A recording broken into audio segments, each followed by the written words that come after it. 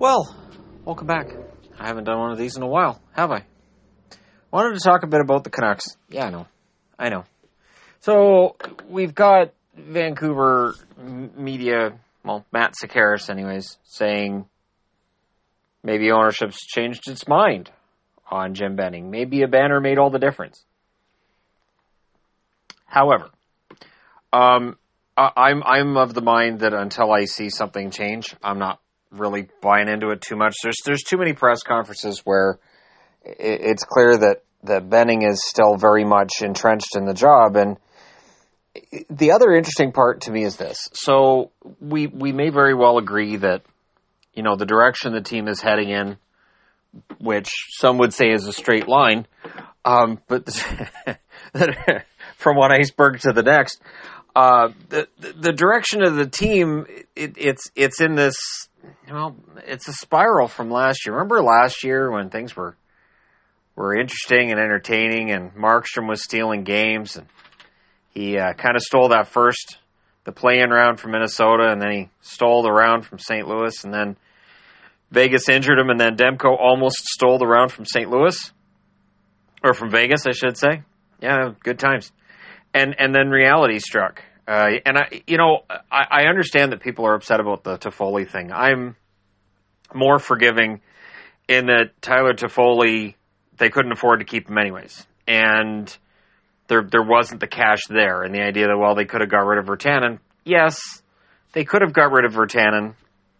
It was clear that Virtanen looked like he was trending down after that playoff performance. But it's possible that management looked at Virtanen's points and goals from the previous season and said, you know what? So he had a rough playoff. We still think he can score 20 goals in a season. And regular season totals would tell you that that's possible. Not that it happened. Not that he got close. Not that he played really well, because he didn't. But it's possible. In the same way that a lot of things are possible. Insert name of whatever ridiculous thing is possible here. I look at the situation in Vancouver and I find it fascinating because Benning has made some really poor moves when it comes to how the money's spent. I 100% agree on that. I've done videos on the trades he's made and on the drafts he's made, and he's made some mistakes in both, but he's also had some good results with both. And so it always kind of ends up being balanced. It's the same thing with Bergevin in Montreal. There's always people calling for Bergevin's ouster in Montreal, but when you actually stand back and look at his trades, you look at his draft record, you look at free agency, he's done a decent enough job in Montreal that I don't necessarily think he has to be fired unless, and this is the unless there's somebody out there who can do the job much better.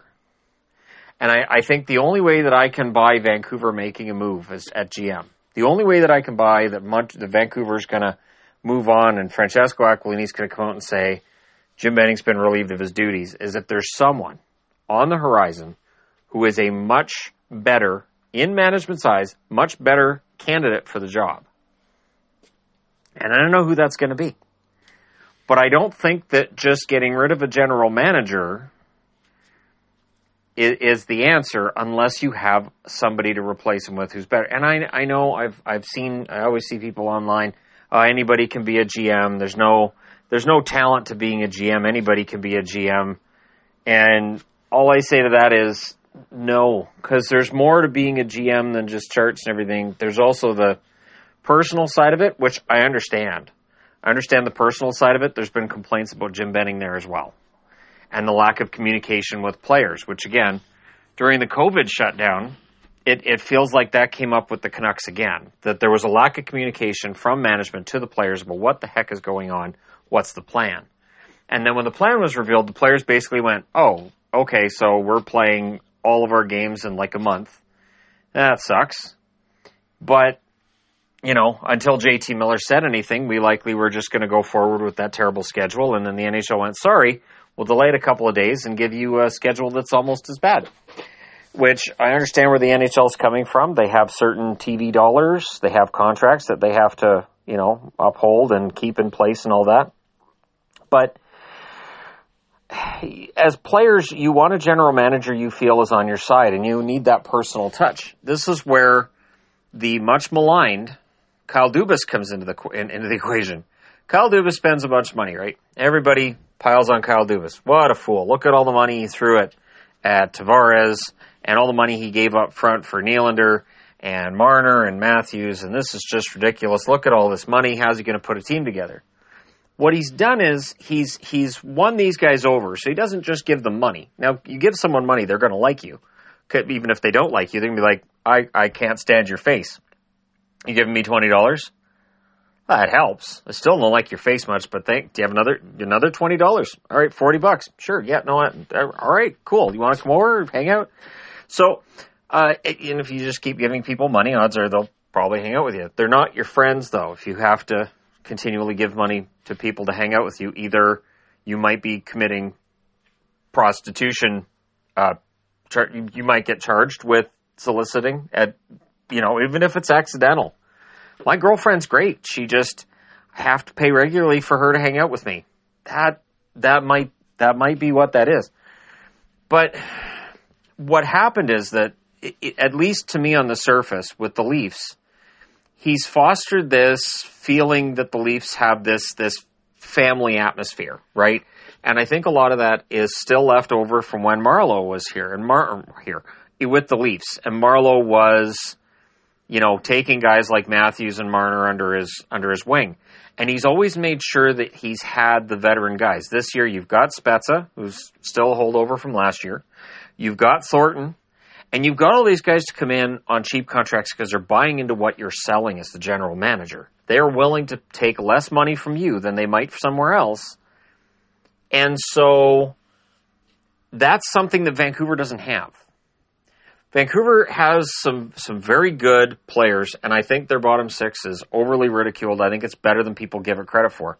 But it is overpriced. It is definitely overpriced. And so, to me, that's the big part of the issue is you've got Jim Benning, who says, I will give you $3 million a year to come play for me. And whether it's Jay Beagle or Antoine Roussel, they go, great. Can't wait to join the team. You've got Kyle Dubas going to guys and going, I will give you $800,000 this year. But look what I've built. You have a chance to win a Stanley Cup here. You have a chance to win. And I'm good with guys. And he can get players to call. You can get Mikheyev to call. You can get almost any player in the Leafs to call players who are free agents or available and kind of woo them and go, hey, it's great in Toronto, man. The boss listens to us. We have some say in what happens with this team. And not too much, but we have some say in what happens to this team. And things are going really, really well. And so you have that culture of winning and being able to keep winning that I don't think we've had in Vancouver for a very, very, very long time.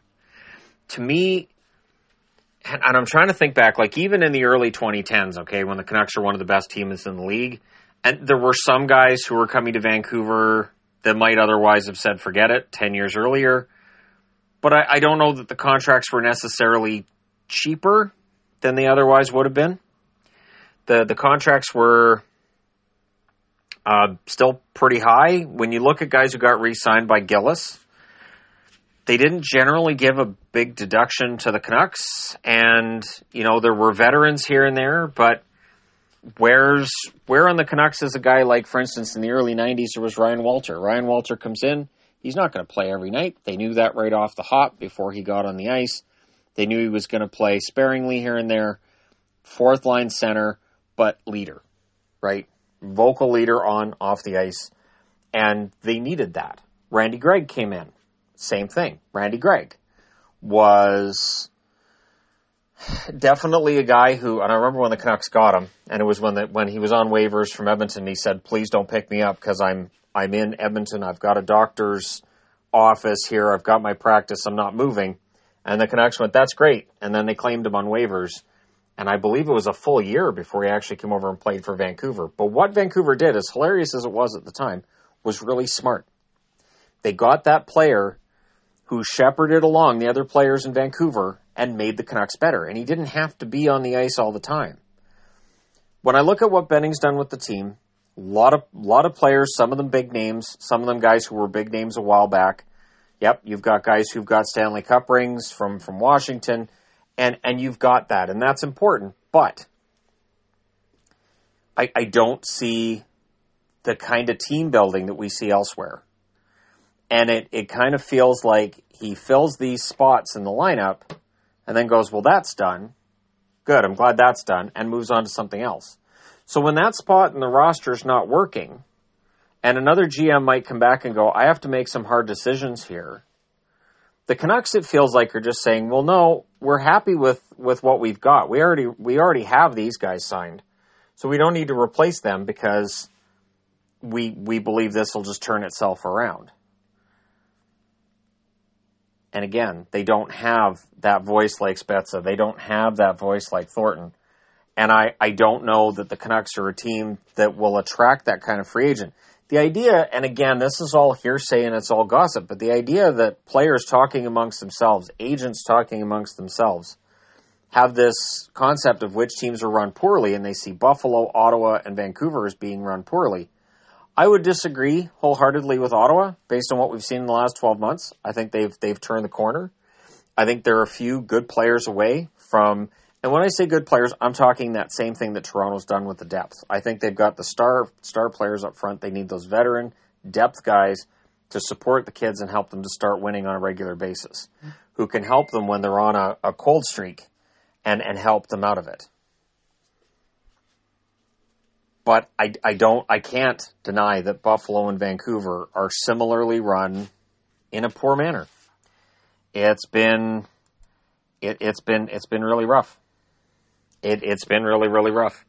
I do hope that we see that change, and that's where it comes back to where I started with this.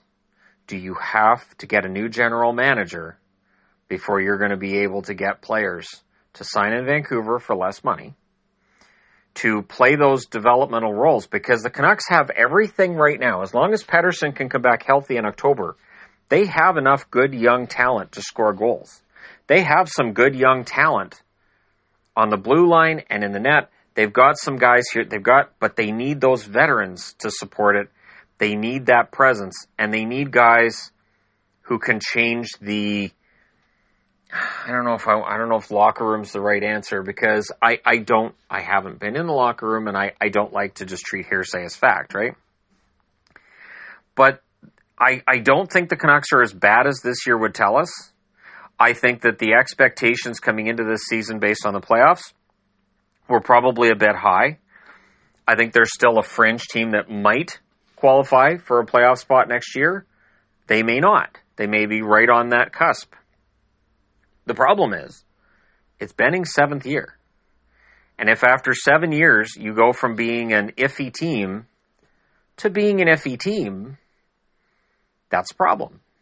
And that has to come back on the general manager. There's no way for it not to, but you have to replace him with the right person. Worst case scenario to me is not Benning sticking around. That's not it. The worst case scenario is Benning being replaced by nothing. Or by somebody that we all collectively say who, and is completely over his head, doesn't know what's going on. So I'm hoping that if there is a move made and if something changes in Vancouver, that it's done with some kind of a forethought going into it, that it's not done reactionary. That's why I would hope it's not based on fan sentiment. I want the owners to see it for themselves that something has to change. Because if you just make it based on fan sentiment, I don't like the sound of it. So hopefully, if the change does come, it's done in the right way. And it's about finding the right person. One thing that always drove me nuts with the Canucks was watching George McPhee go somewhere else. Watching Brian Burke go somewhere else. Watching Manny Malhotra coach somewhere else. Now we've got Alex Burrows coaching somewhere else. These are all guys who should have hit their peak in Vancouver. Vancouver should have found a way to keep them around. I'll close on this. It's a Vegas thing where George McPhee was the general manager. Kelly McCrimmon was being offered jobs all over the place. Vegas thinks outside the box and goes, you know what? Other people are going to offer him jobs. We'll make him general manager. We'll give him what he wants. He wants to be a GM. We'll bump McPhee up. But McPhee is still very much a big part of the decisions being made in Vegas. But they also showed Kelly McCrimmon that he's a valued member of management, and they rewarded him handsomely. The Canucks just let guys go. Judd Brackett, let him go. Right now, Travis Green, whether you love him or hate him, it just feels like there's another coach. They're just going to let him go. And then you have to find a replacement. So if you're going to make a change behind the bench, if you're going to make a change in the front office, fine. But have a plan, because it can always get worse. Come back to Buffalo. It can always get worse. And they've been dealing with this for a decade now in Buffalo, and it looks like it could get even worse than that. You've got Eichel. Maybe he wants out, and maybe he needs to be traded to somewhere else. And that could just make it worse for Buffalo. Worst case scenario for the Canucks would be both Quinn Hughes and Elias Pettersson this summer saying, we don't want to commit long term. We'll give you guys 2 years, 3 years, or taking a contract that walks them to unrestricted free agency. They just shrug their shoulders and say, well, it's been fun here, but we're going to go ahead and look at being UFAs down the road, and if things don't change, we're going to be UFAs. And that's an issue. And hopefully for the Canucks, they find a way out of that. They head it off. I don't know how you do it, but you have to sell the players on your vision. And to get there, it kind of has to be a vision. This team never went into a full-on rebuild. It was all an accidental rebuild. They've never saved money against the cap. They've always spent to the cap. They've never been a team that was able to get first-round draft picks because they had all this cap space so they could take on a terrible contract. And they should be. Over the last 7 years, that should have happened once. I don't know. Maybe that's a reason to make a change. But anyways, I shall leave you with that. What did they do? No idea. How do you fix it? Find the right person. If it's Roberto Luongo, then it's Roberto Luongo. If there's some other general manager out there that could turn things around, if they can find like a Lou Lamoriello type, an older GM with experience that knows how to make moves and make quick alterations to fix things, then do it. But it would be nice if they did it this summer, and it would be nice if they did it because they saw things need to change, not because somebody flew a banner over the city. I mean, the banner, it's nice, and it's great, and I mean, it has me thinking, I could fly a banner over the city. What could I fly a banner over the city for? And just goofy ideas basically take over at that stage, but we'll see. We'll see if ownership actually has an appetite to change things, or if we're going to be told, Benning's sticking around for another couple of years. We're going to stick with Green for another couple of years, and we're going to give bridge contracts to Pettersson and Hughes, and we're going to keep kicking the can further down the road. And we'll see how the fans react to that. I would expect that if we're able to have fans in attendance in the fall, either full or 75% or anything, they won't have a problem selling out tickets. The idea that this market won't support them after not being able to go to hockey games for over a year, not a thing. But I don't know how long they'll sell out before fans say, you know what, maybe we'll do something else tonight. All right, there you go. All set. Thanks for listening. Thanks for your support. And apologies that I don't do these more often. I'll try. Now that the regular season's winding down, I will definitely try. All right, back to taking notes on Toronto and Winnipeg and seeing if Winnipeg can turn this disastrous run they've been on around in a game that doesn't mean anything, but at the same time, it kind of feels like it does for Winnipeg because they have been on a skid. Talk to you guys later.